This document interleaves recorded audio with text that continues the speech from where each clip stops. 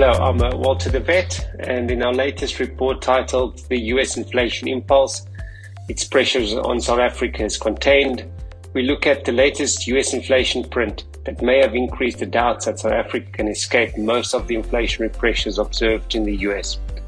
For one, it seems as if the FRA market believes South Africa will not be able to escape these pressures.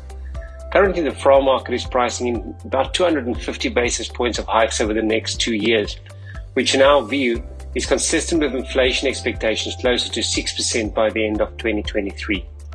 These inflationary pressures may arrive for South Africa, but our estimates suggest that the US is unlikely to be the major source of such inflationary pressures. We estimate how much of the US inflation, the EU's inflation, and the Chinese inflationary pressures are passed on through to domestic inflation in South Africa. These three economies are not only the largest economic blocs in the world, but also South Africa's largest sources of imports. The US inflation impulse on South Africa's inflation settles just above 10% after 6 months. The impulse from China settles just above 20%, while that of the EU settles at 35%. Our estimates suggest that US inflationary pressures alone are unlikely to be the key driver of South Africa's inflation rate.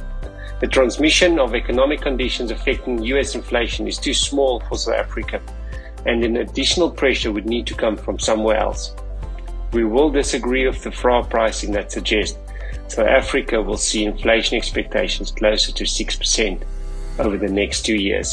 For more details, see our report or feel free to contact myself or my colleague Rizwana Sumat. Enjoy the rest of your day.